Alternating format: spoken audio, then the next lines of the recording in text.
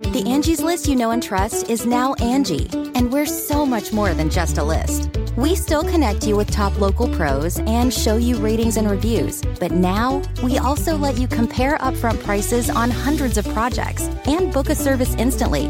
We can even handle the rest of your project from start to finish. So remember, Angie's List is now Angie, and we're here to get your job done right. Get started at Angie.com. That's ANGI, or download the app today. Achieving a gorgeous grin from home isn't a total mystery with Bite Clear aligners. Just don't be surprised if all of your sleuthing friends start asking, "What's your secret?" Begin by ordering your at-home impression kit today for only $14.95. Bite Clear aligners are doctor-directed and delivered to your door. Treatment costs thousands less than braces. Plus, they offer flexible financing, accept eligible insurance, and you can pay with your HSA FSA. Get 80% off your impression kit when you use code WONDERY at Byte.com. That's BYTE.com. Start your confidence journey today with Byte.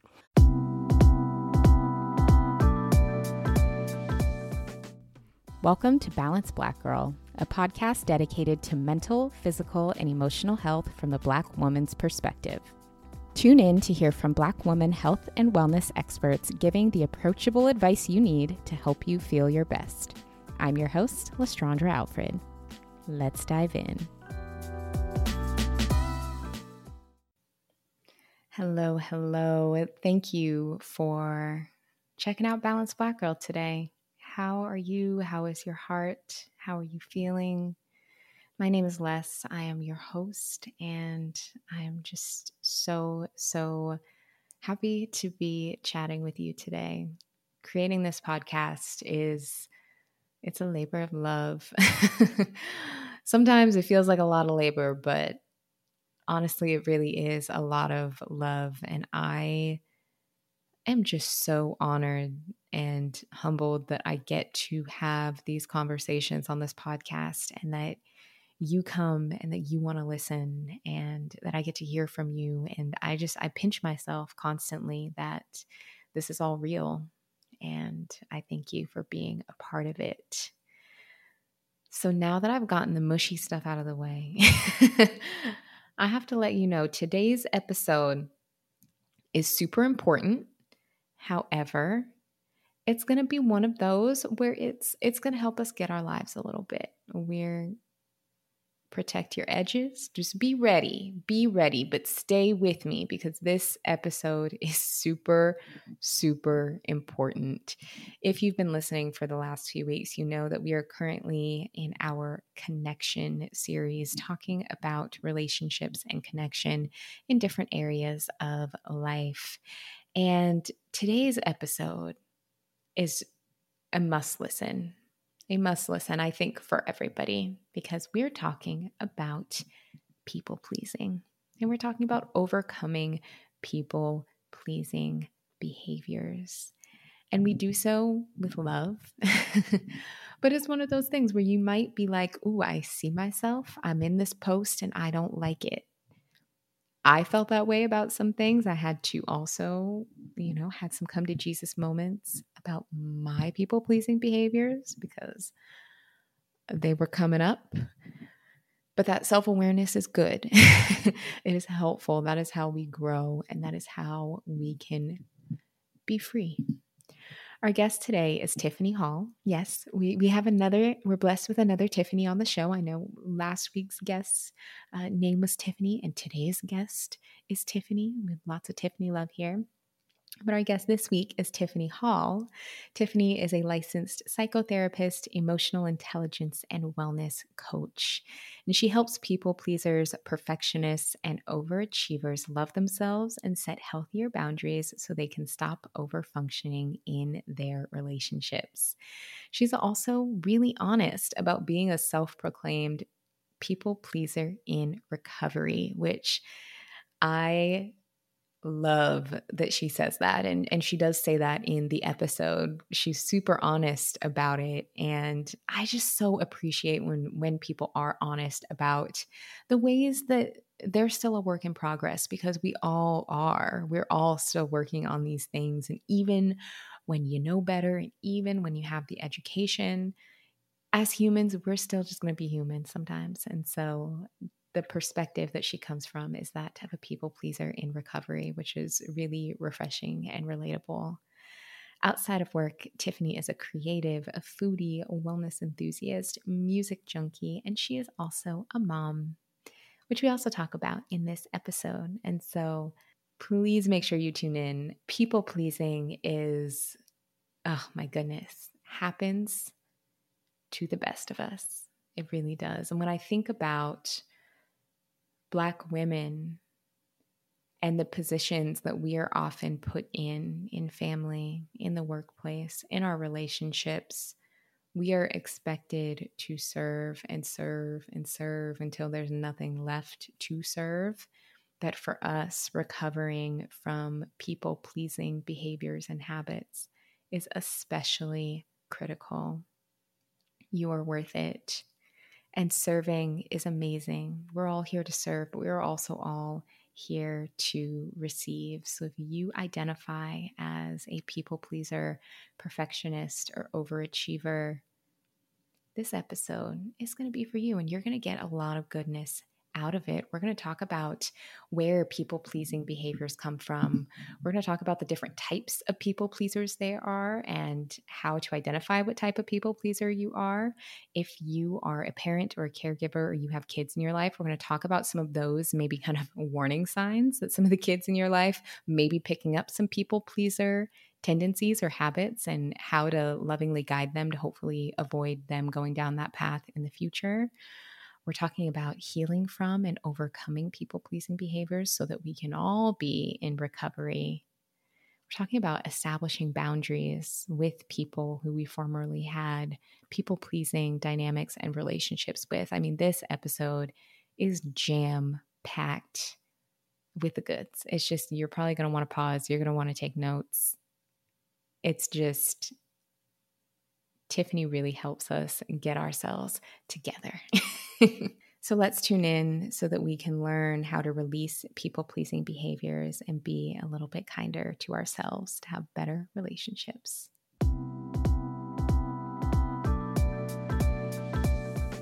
So Tiffany, welcome to Balanced Black Girl. I'm so honored to have you here today. And Thank you. I have a feeling you're going to help us get our lives today. Yes, I hope so. Thank you so much for having me. Yeah. Awesome. So you're a licensed psychotherapist and emotional intelligence coach, and you specialize in helping women heal from people-pleasing behaviors. So for those of you listening, just now meeting Tiffany, that's why I said she's going to help us get our lives, because I think a lot of us, myself included, are working through those behaviors. And we're going to get into all of that today. But first, I would love to hear a little bit more about your journey, about how you came to work in the space you're in. And I'm curious if your work has been inspired by your own experiences with people-pleasing behaviors and how that's shaped your work. Oh, yeah, definitely. So I've been a therapist for about 10 years now, licensed for about 4 of those. And initially, I think I went to school, my undergrad degree is in journalism. And so I found out it was something that I felt I was good at, but I didn't really have a passion for. So I went to grad school and decided to go pursue marriage and family therapy.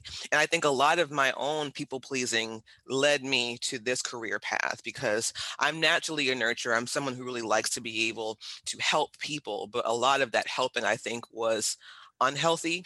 I didn't really know how to help without feeling like my self-worth was tied to that, me being of service to people. And even during my work as a therapist for these last 10 years, I kind of felt like I had to really dig deep into myself to find out who am I outside of this role, my title, what I do for people. And so a lot of the work that I'm doing now is inspired by my personal journey. So now what I do, what I found in my clinical work is that a lot of people, especially women, I think struggle with people-pleasing behaviors because of the fact that we're socialized to be helpers, socialized to be caretakers. So we don't always recognize when our helping is harmful to us and to other people. So that's really what I'm trying to help folks do, is to learn how to recognize when it's actually not healthy and to create better, healthier boundaries. I love that distinction. That's super, super helpful. So what are some of the common themes that you see with people pleasing when it comes to your clients? Do a lot of these kind of behaviors have similar origin stories in people? How does that start? Yeah, I think for the most part, it comes from a similar origin story about feeling like you have to earn your worth or work in order to be seen. So I've kind of broke it down into 4 people-pleasing personality types. So there's the fixer, the perfectionist, the overachiever, and the peacekeeper. A lot of people that I work with are like fixers and overachievers. So fixers are the ones who feel like they need to be needed. They're the ones that are constantly doing for others, constantly being of service to the point where they neglect themselves, but they have a lot of guilt around caring for themselves, you know. And similarly to overachievers, that's kind of the personality that I've had with people pleasing is that I'm going to obtain all these accomplishments, all these accolades because it makes me feel like I'm worth something. I will be seen for it. But really, I found that people find themselves to be empty when they don't know themselves outside of those things, you know. So a lot of folks that I work with are very ambitious, high achieving, intelligent people, but they don't really know a lot about themselves outside of what they do and how they appear to others. Ooh, that resonates deeply. I think based off of what you just described, I'm like, okay, it's probably my people pleasing type as well. And for those people who may be parents or caregivers or have, young people in their lives, what are some signs that they can look out for that, oh, my child, I can see that they maybe are heading towards a path of people pleasing, and how can they address Yeah. that? That's a really great question because I myself am a parent. I have a 7-year-old, and I feel like, especially with young girls, we need to be very careful about how we teach them around being nice, around what it means to be feminine, because a lot of people pleasing is tied to that, because we don't want to be perceived as difficult, as high maintenance, especially Black women, you Mm-hmm. know. So I think for children, if they have a hard time, I guess, really saying no, that's a really big thing. If you see children who I think have a hard time, I think, um, but they perform for the adults around them, which I think a lot of children do because children don't really have control over their environment. They're very much at the mercy at the caregivers around them. So kids, I think, who really feel like they need to the attention of their caregivers and they're performing for it. And it's something that I feel like really starts to come about, I want to say, like around the middle schoolish years, because that seems to be a time where there's a lot of emphasis on peers in the social world. And so that's when a lot of kids are starting to detach from their parents and their primary caregivers and like think about, how do my peers see me? How do I want to be seen?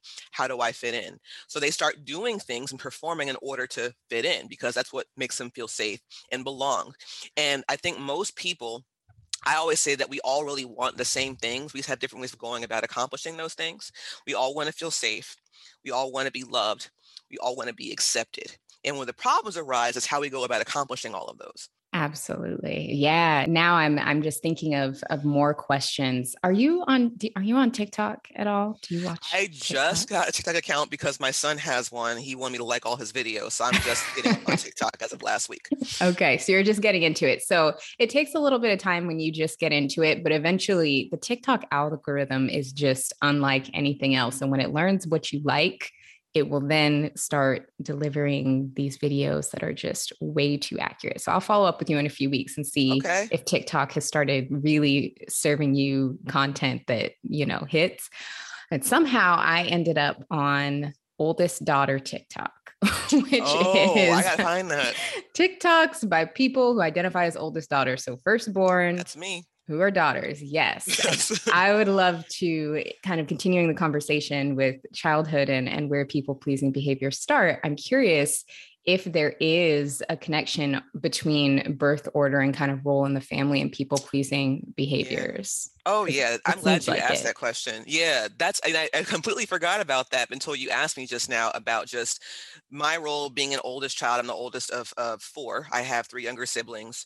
And I always felt this pressure to not mess up because I realized I felt like I was a template for them in some ways. So they were looking at me in order to figure out how to move about this whole life thing. Even though I didn't really know what I was doing, I'm human like everybody else.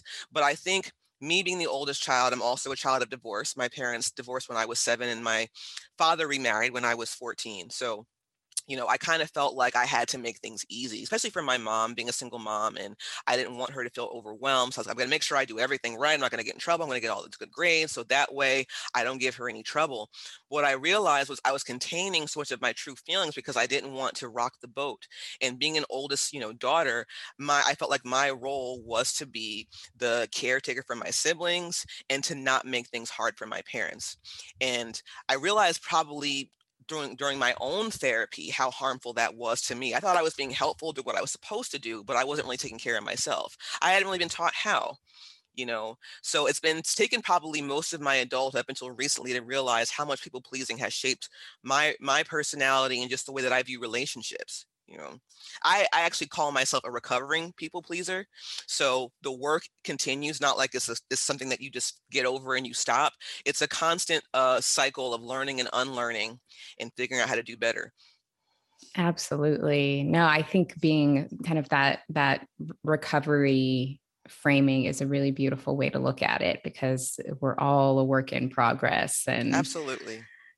but what you shared really, really resonated in talking about wanting to make things easier and maybe not asking for what you needed or not expressing yourself in ways that you needed. I think when you find oldest daughter TikTok, you're really I gotta check that you're gonna out. like it, because that's what resonates with a lot of people. It deeply resonates with me.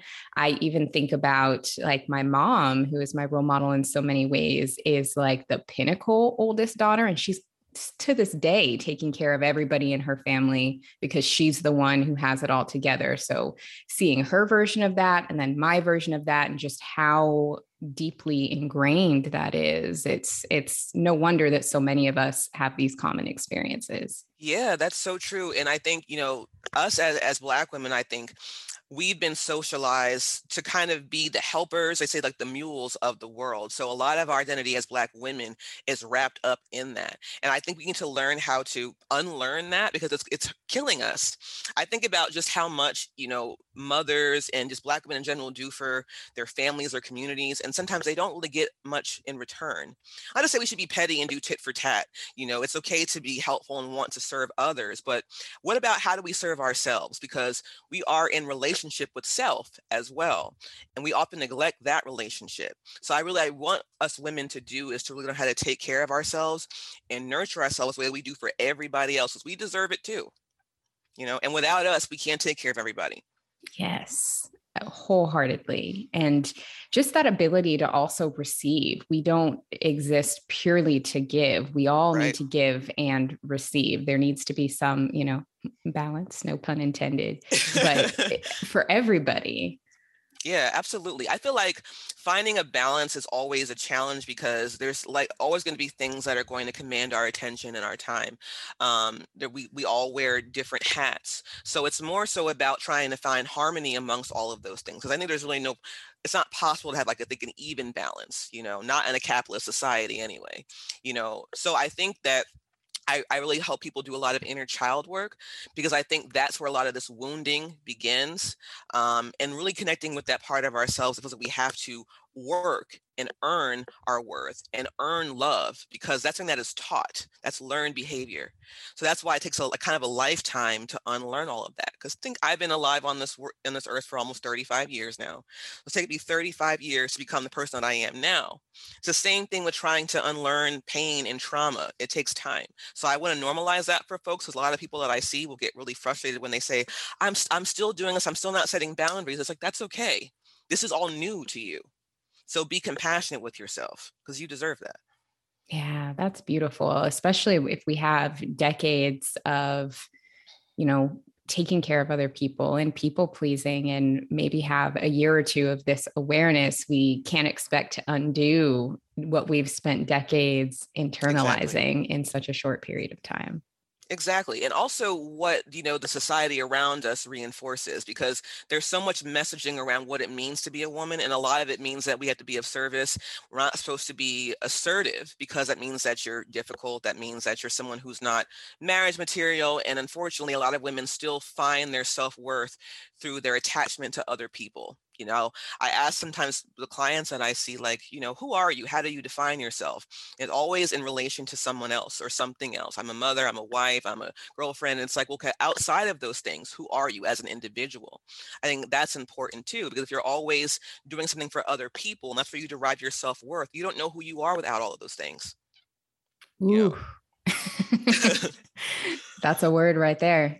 And I'm saying this because these are things that I actually had to learn myself. So I Yeah. know some people, they see my IG post, they feel called out. I'm like, I'm also talking to me. So Yes. You're just want to let y'all calling folks know that. in. Yes, Calling exactly. in. Oh, that's good. Yeah. So, and there's a little sort of the way that I kind of try to look at myself when I kind of find myself straying away from who I am is I think about myself in like these different parts. So first, I am Tiffany, an individual. Before I was anything else, I was that. Then secondary said I'm a mother. So that means that that's a role I take very seriously, next to just being my regular self. And then I'm also a therapist, coach, sister, so on and so forth. So if Tiffany, the individual, is not okay, it means I'm not going to be a good mother, therapist, so on and so forth. So that's who I have to nurture first.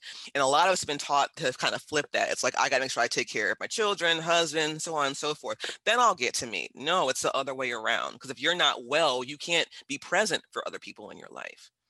Absolutely. Yeah. It sounds like a domino effect. If you're not able to prioritize yourself or take care of yourself as an individual, it just spills over into every other area.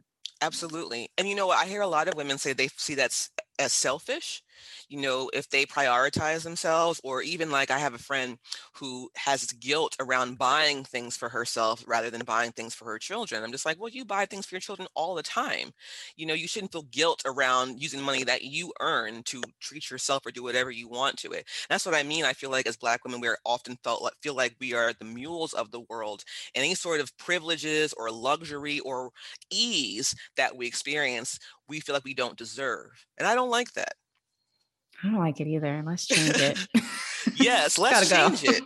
I really do think that in the last year, and maybe you can speak to this too with your own experiences, the pandemic, I think, has helped us to really reprioritize our lives. And I think that having the time, well, some of us who have had the privilege of being able to work from home, be at home, and be safe at home, have been able to really pay attention to ourselves more.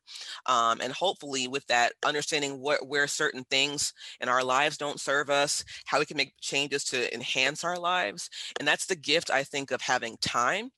I say that sometimes like time is very, very valuable currency. Not that money is not, but money can be replaced. Time cannot. So use that time to nurture yourself, because this is the only life you're going to get, the only body you're going to get. So take care of it as if it's a precious, rare item.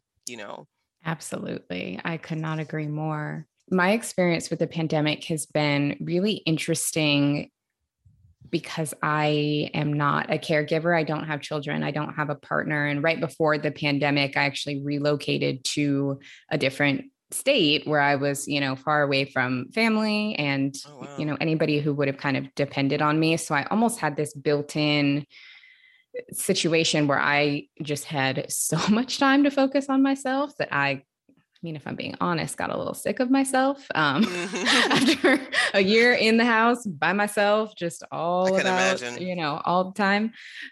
However, it was really, really valuable in helping me understand why I did some of the things that I did and those patterns and getting to the root of a lot of those behaviors. And so much of it comes down to that inner child, which Mm-hmm. maybe others can relate to this. I absolutely avoided my inner child and have Yeah. talked about on the podcast not having a lot of memories from when I was younger, not even necessarily because I've had, big T traumas. I think I'm very fortunate and privileged that I've really had a lot of little T traumas. Mm-hmm. But still just completely shoving it away and putting it out of my mind and taking the time to really dig into that and understand what was there has been really helpful. Yeah, yeah, I really I feel that, because I kind of feel like, it takes a lot of humility and a lot of courage to be able to sit with yourself. And I think during the last year, a lot of folks realized that either they didn't really like themselves or they didn't like their lives. And so I've definitely seen an uptick in people coming to therapy, coming to get services to take better care of themselves, because now they have, I guess, time to spend on that. We've had so many distractions throughout our lives, so we didn't really feel like we needed to do the work.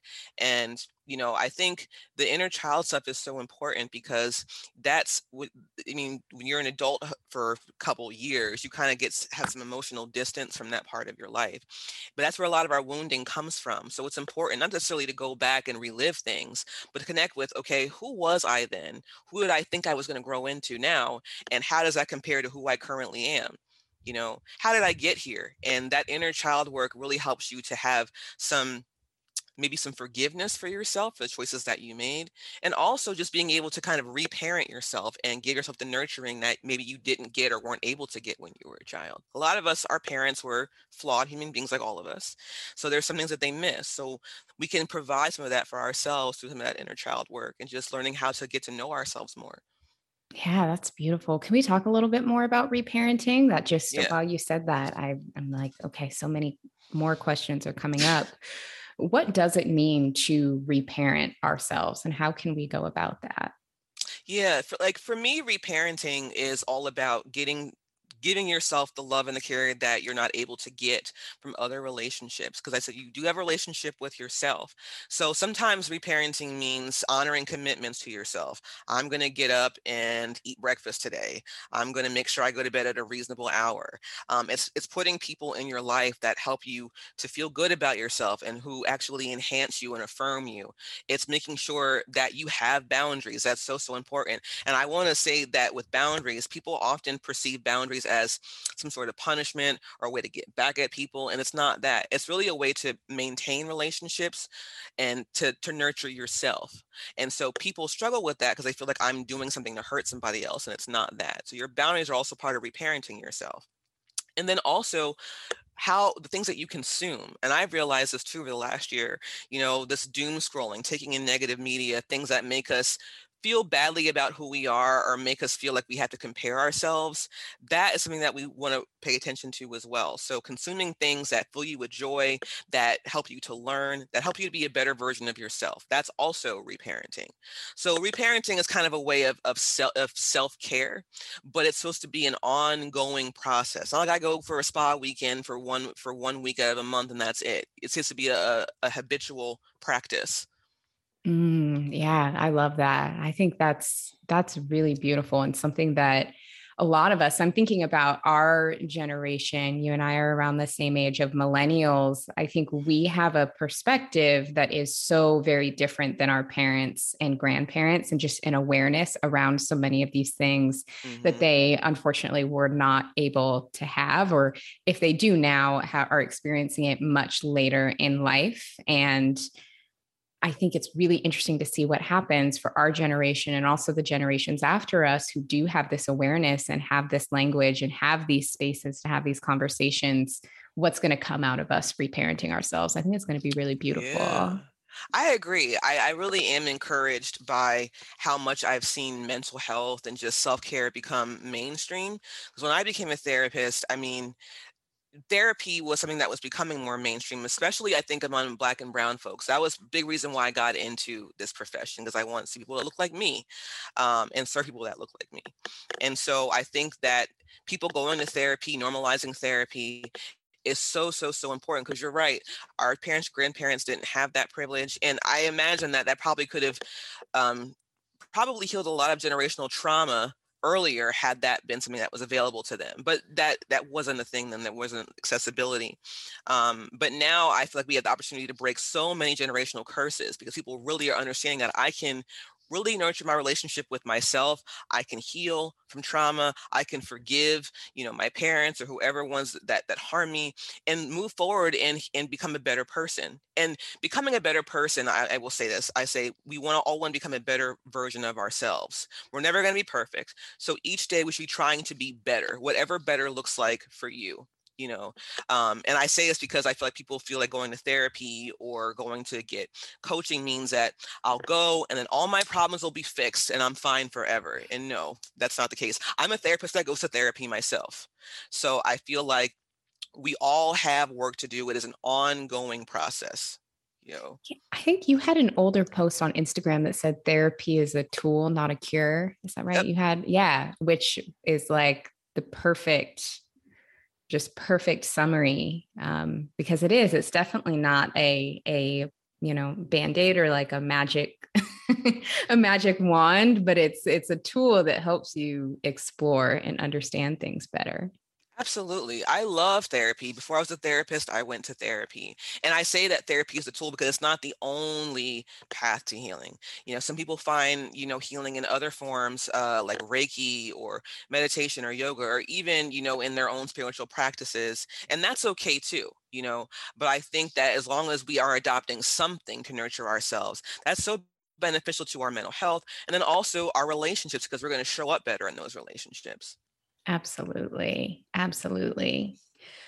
One other thing that I just thought of when it came to our conversations around the inner child and reparenting and looking at those tools, something that's been really helpful for me as I've started unlocking these memories and going back to all those things that I had forced out of the front of my mind was going through those situations and reflecting on them with my adult brain and realizing how many beliefs and things I still carried thinking from my child brain. And you're Mm-hmm. the therapist, so you are going to be able to better explain this. This is my like novice, just personal observation, but realizing that kids don't really understand nuances. And that's why as kids, it can be very easy for us to jump to conclusions of, we have an Mm-hmm. experience. Okay, this is bad. This is good. I need to prove this.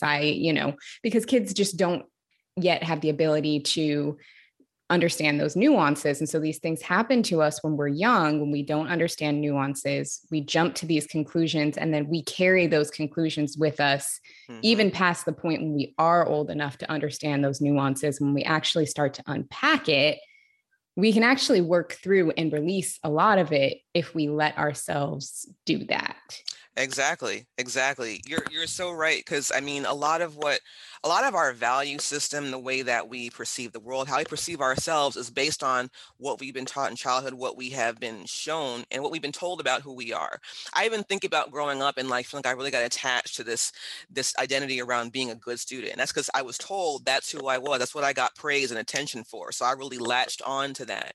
And I think that it took me a long time of having sort of distance, both physically and emotionally, from my parents, to really understand who I was outside of that. So you're right, because children pretty much have to adapt to whatever environment, whatever parenting that they're given, and sometimes that's not always healthy.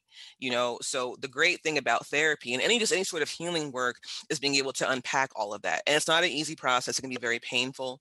It can really cause you sometimes. I do this a lot with people who were just trying to heal from relationships with their parents, that questioning their parents' parenting causes them to question kind of everything they've already believed, because their parents to them for a long time are kind of like, I hate to say it, kind of like these gods, because they were like people that took care of them. They could do no wrong. And then you find out at some point that your parents are just people that had kids, Mm-hmm. you know, Yes. and I think me becoming a mom really helped me to humanize my parents a lot more, understand kind of, yes, they hurt me in some ways, but I kind of understand kind of why, because they had their own things they hadn't worked. There wasn't about me. That is such a freeing thing to say, you know what? They're just people like me trying to figure it out. If a therapist, I don't have the cheat codes to this life thing. We're all trying to do the best that we can with what we're given. So that to me, having that empathy from my parents was a big part of my own healing journey. That's you know. major. That's absolutely major. Yes. Oh, I love that. And I also really loved your example of holding on to that identity of being a good student and the conditioning around that, and then getting to the point where you can unpack that and create your own identity. It's just such a good example. Yeah, yeah, because we're multidimensional, and I realized that I was trying to operate in a way that fulfilled what people thought I was versus who I really am. And yes, I was somebody who loved school. I was very much into, studying, getting good grades, and it helped me to make it to this career. But outside of that, there's these other things I have interest in. There's other things that I want to do, even outside of just doing therapy. So realizing as human beings, we're complex individuals, and so we're never going to be just one thing, and we need to allow ourselves the space to take up space in different areas of our life, because we get to define who we are, not other people. Yes. Oh my goodness. I love that. Just letting ourselves be who we are in all different facets. Absolutely. Absolutely. Yeah, It's so freeing. it is. It absolutely is. Speaking of kind of being a multifaceted person, because we all are, I would love to talk a little bit more about how people pleasing can show up in different areas of our lives. So, how being a people pleaser at work can differ from maybe being a people pleaser when it comes to family or friends or romantic relationships, or, how that can differ. Oh yeah, I did a post recently about people pleasers at work, and I was saying that sometimes people think that people pleasers are actually the easiest ones to work with. A lot of times they can be hard because, at the core, people pleasers are trying to manage perceptions of them. They want to be liked. They want to be the one that is seen as helpful, and nice. So a lot of the decisions that they make are tied to that, which can actually be kind of self-sabotaging. I see a lot in relationships, and this, again, it's not just unique to women. There can be men, they're people pleasers too. Anyone of any gender can be a people pleaser, but I think with women especially so, because like I said before, we're kind of conditioned to operate in this way. So people pleasers will often kind of pick partners where they have to fix, or they have to overfunction for, because unconsciously we believe that that's how we are seen. That's why somebody wants to be with us, for what we can do for them.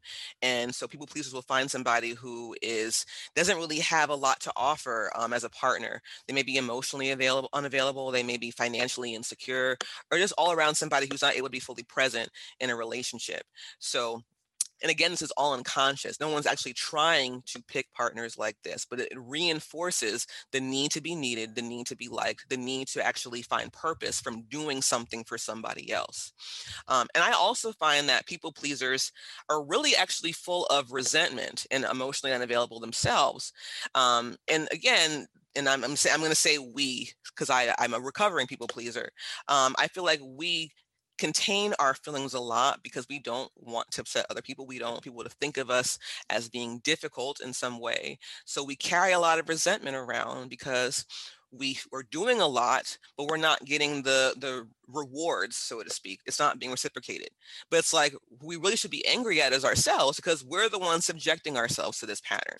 And that's why it's so important to have boundaries, because continuing to overfunction, overextend does breed resentment. you know but a people pleaser is not going to really accept that, because we have a hard time dealing with our own anger, our own resentment. It makes us feel like we're bad people when we feel that you Oh, know that is so true. I can definitely relate to that resentment piece and have absolutely felt resentful as a people pleaser of not, getting the kudos that I feel like I should get for XYZ, and having to remember, why are you doing that thing? Are you doing that hmm thing for the kudos? Or are you doing that because that's what you want to do, or because it has a positive impact? And Yes, that's a great way to check in with yourself. Like, what is the reason why I'm doing this? What am I trying to accomplish here? And is what I'm doing getting me the result that I ultimately want?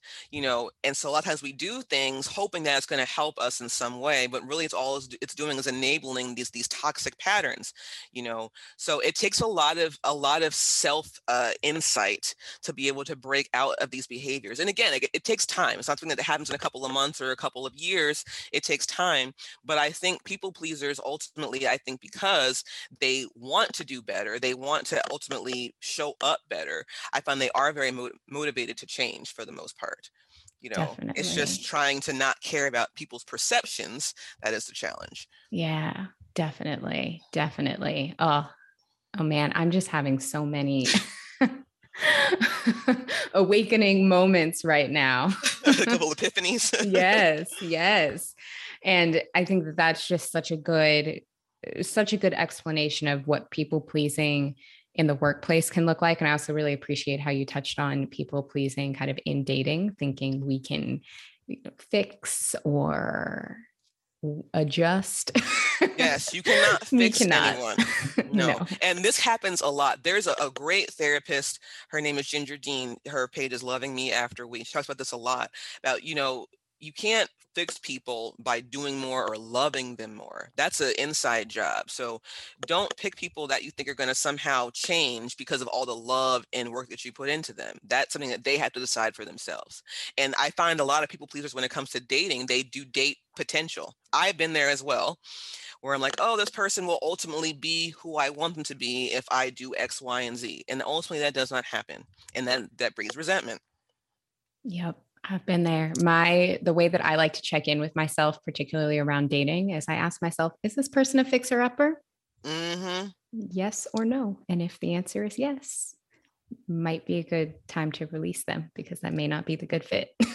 Yep, because ultimately they're not going to be the kind of partner that's going to be present for you. Yeah, exactly. Yeah, the fixing doesn't stop. No. Oh, it doesn't. I would also love to talk about people pleasing in friendships, and particularly in friendships as an adult. I recently had a Q&A on my Instagram, and I received a lot of questions about adult friendships, either how to make new friends as an adult, people feeling like they need to kind of people please to make new friends or prove their worth to new friends, or people please to keep old friendships going. Just a lot of things with friendships can be really challenging, especially as we get older. So I would love to hear your perspective on that. Yeah, you said something just now that jumped out at me around like people pleasing kind of to like maintain friendships. Because I find that, it is challenging to make and maintain a friendship as an adult because we just have so many things going on and competing for our attention. But I have found, and this has happened to me personally as well, when we hang on to friendships or relationships in general because of history. And so we feel like we have to keep it going because we've been friends since we were in middle school, or this person helped me through a really hard time. And so people please is going to say, I now owe this person something, or I'm a bad person if I don't maintain this friendship. And so it's really important to kind of figure out what value does this relationship add to my life? What meaning does it have for me? If the only thing that you have is history, it's time to really ask some hard questions. Do I want to continue to maintain this? Do I want to try to improve it, or do I ultimately want to terminate it? Yeah. What advice do you have for navigating guilt in those scenarios? Guilt is something that it's good to acknowledge that it's there, and I want to point this out too, because people often get guilt and shame mixed up, but they're very, very similar feelings. So guilt is when we feel like we have done something bad, an action, and shame is about if we feel like we are bad, our character as people, we are bad. So sometimes they can happen at the same time, but the guilt, we need to really ask ourselves, what is it that I feel that I'm doing wrong in this situation? Is it because I feel like I'm setting a boundary and that's kind of weird for me, And so we have to kind of get used to doing these behaviors because they are going to come with guilt because they're new. If somebody that's not used to setting boundaries and used to actually communicating them, it's going to feel like you're doing something wrong. But I encourage people to push past that feeling. It's okay to feel that, but don't let that be the basis of your decision making.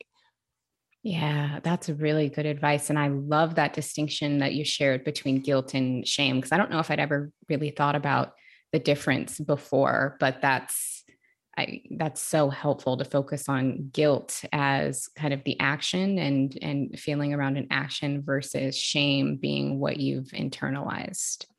Exactly. Yeah. Yeah. And I think we can kind of both experience both because people, when they do something they feel is bad, they ultimately feel bad about who they are. And shame shows up so much in people pleasing. And a lot of people pleasing is a function of trying to manage that shame.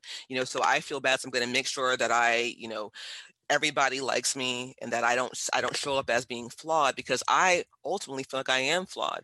And in saying that, there's a lot of imposter syndrome that happens with people pleasers because we just really, again, don't know sometimes who we are outside of the service that we provide for others. Yeah.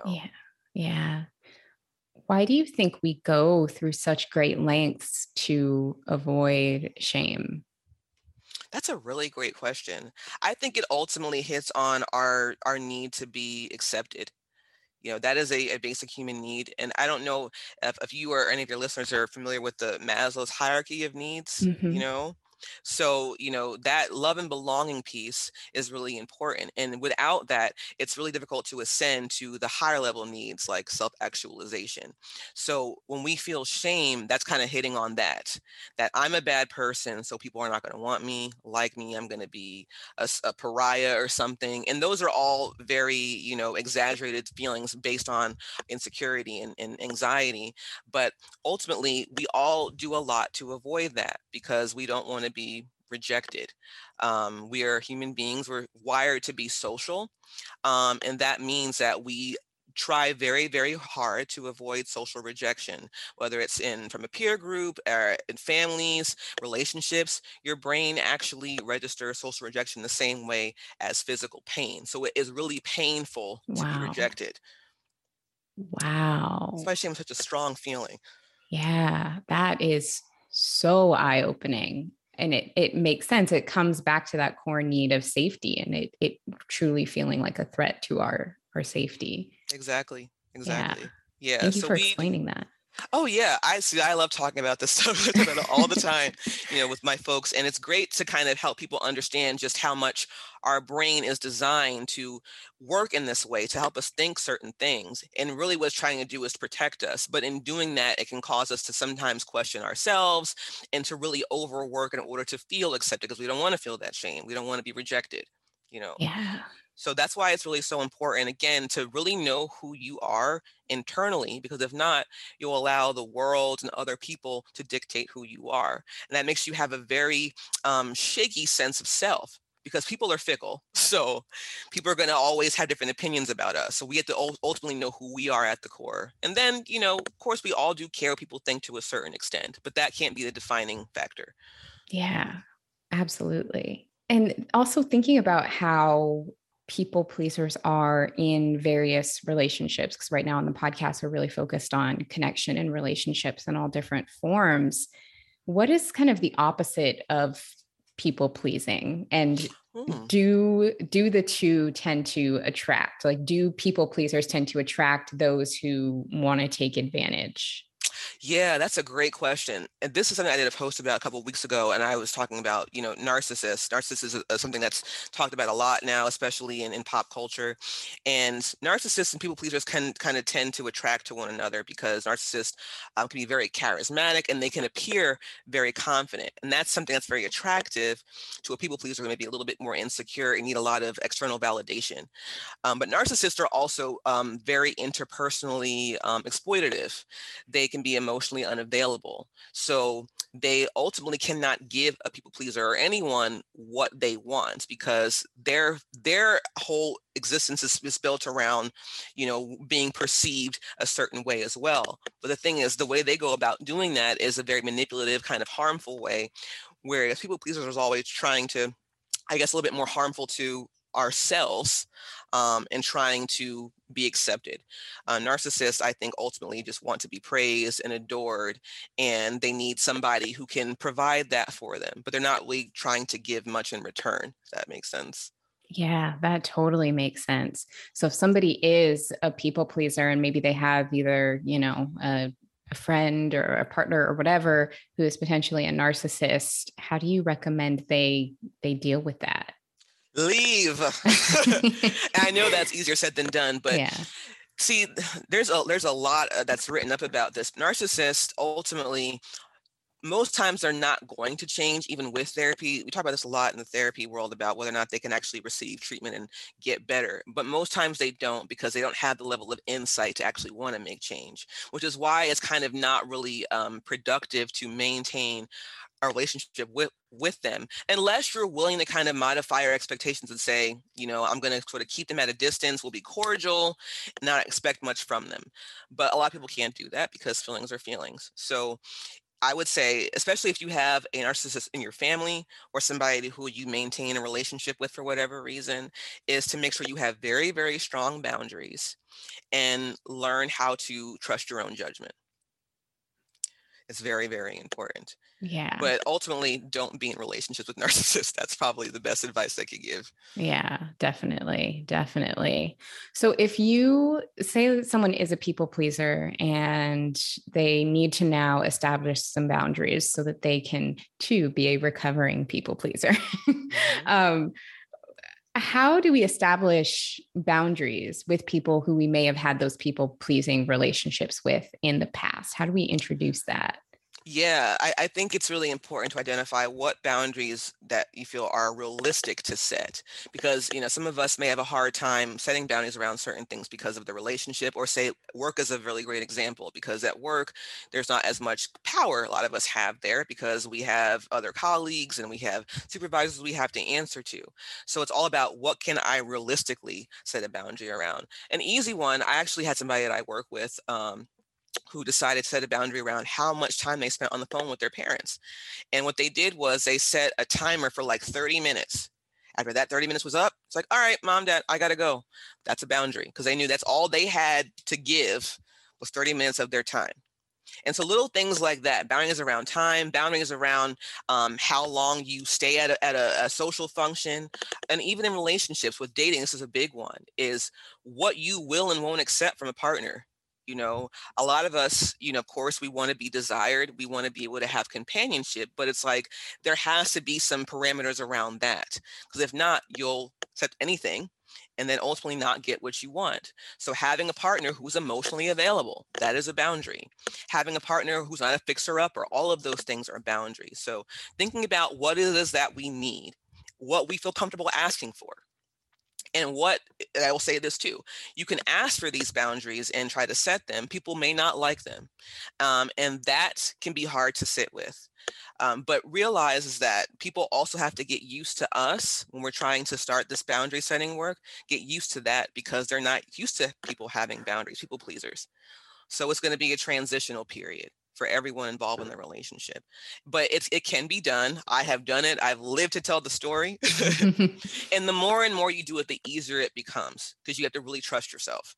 I definitely agree with that. I recently set some boundaries in my life that I had just been meaning to set around various things, and definitely agree that the more you do it, the easier it gets. Yeah, absolutely. And I feel like, especially over the last year, like I was saying before, that we have had a chance to really shift our perspective in the way that we view our lives, how we view wellness. And I think boundaries is so, so important in making sure that our overall well-being is protected. So I think even with boundaries around ourselves, I know for me, on my off days when I'm not working, that means I am all the way off. That means no posting on my social media account. I'm not reading work emails. Anything work related is removed from my view until my work hours start again. And that was really hard because I'm self-employed. So there's always work for me to do. But I was like, I need to have a life outside of my job. And so I need a boundary between my personal life and my professional life. And that has been a huge, huge change for me in the last year. And it's been amazing. I'm so happy that I've gotten better with that. Definitely. What I really love about that example that you just gave around work, and specifically with you as a self-employed person, the way you put it was it's a boundary with yourself. Yep. Sometimes I think with boundaries, it can feel really intimidating to set it, because we think we immediately have to march up to somebody in our life and go, I'm setting a boundary. But you can also have really powerful boundaries that you just establish with yourself, that Absolutely. you don't necessarily have to announce to the world, but that can also make a huge difference. Yeah, exactly. And that's part of the reparenting work too, and honoring your commitments to yourself. And think about just how we show up for other people. Sometimes we don't hesitate to do things for others. When it comes to ourselves, we're questioning, well, maybe I should do a little bit more work. I have to earn my rest. I have to earn my time off. No, rest is productive, and your time off can be whenever you feel like you need it. I love that so much. I'm trying to be better about that. That's a boundary I'm I'm working talking to on. myself too. But yeah, We'll we're work all on it getting better. together. Yes. Yes. I think we're at least a lot more aware of it than ever before, which is progress to me. Absolutely. Becoming aware of these things is huge progress, because in order to fix a problem or to get better at something, you have to realize that it's there. So once you're able to recognize it, that's when you can really start figuring out, okay, how do I want to do this differently?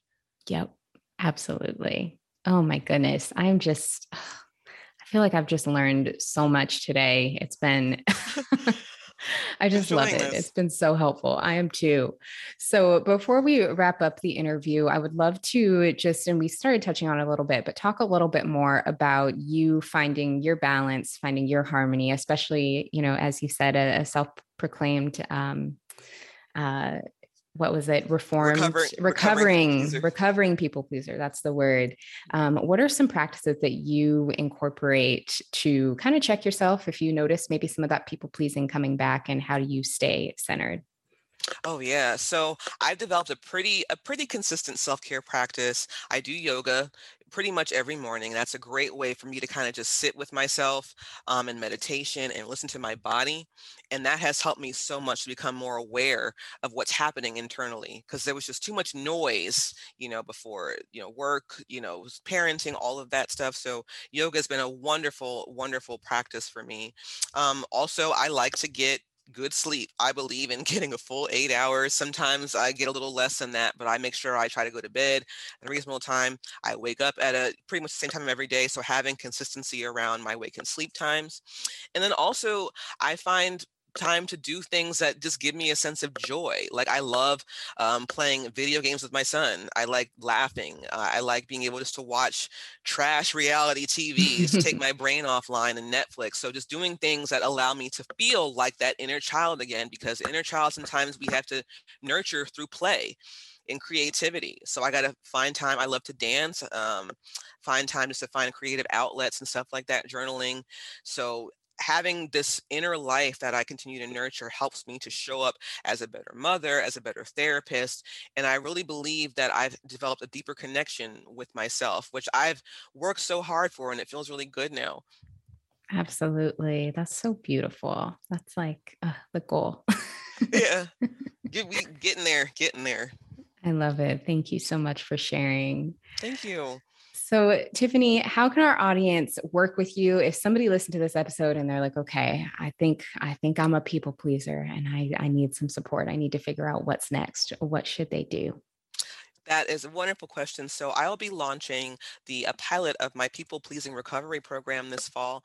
You can go to pprp.me, where you'll find some info about how to register for that. You can also sign up for my email list to keep up to date with everything that I got going on.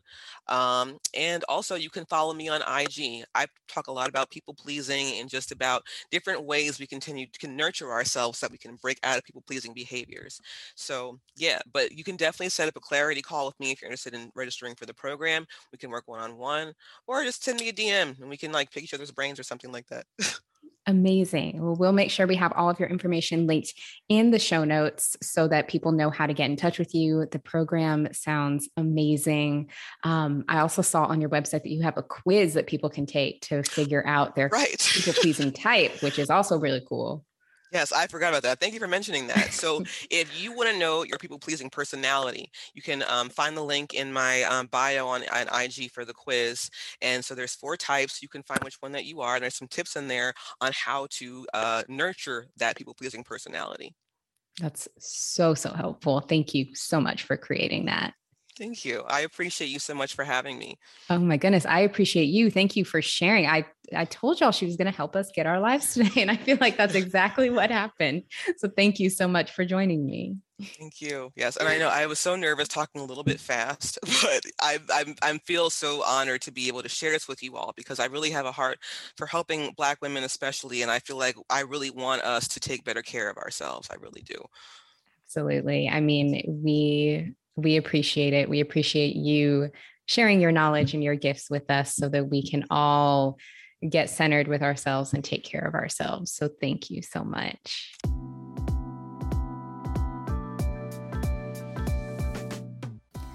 I mean, right. What did I told you at the beginning, I said, listen, this is going to be one of those episodes that really helps us get our lives together. And it's one of those that may need a re-listen to really absorb the information. It was so helpful. Tiffany's work is just incredible.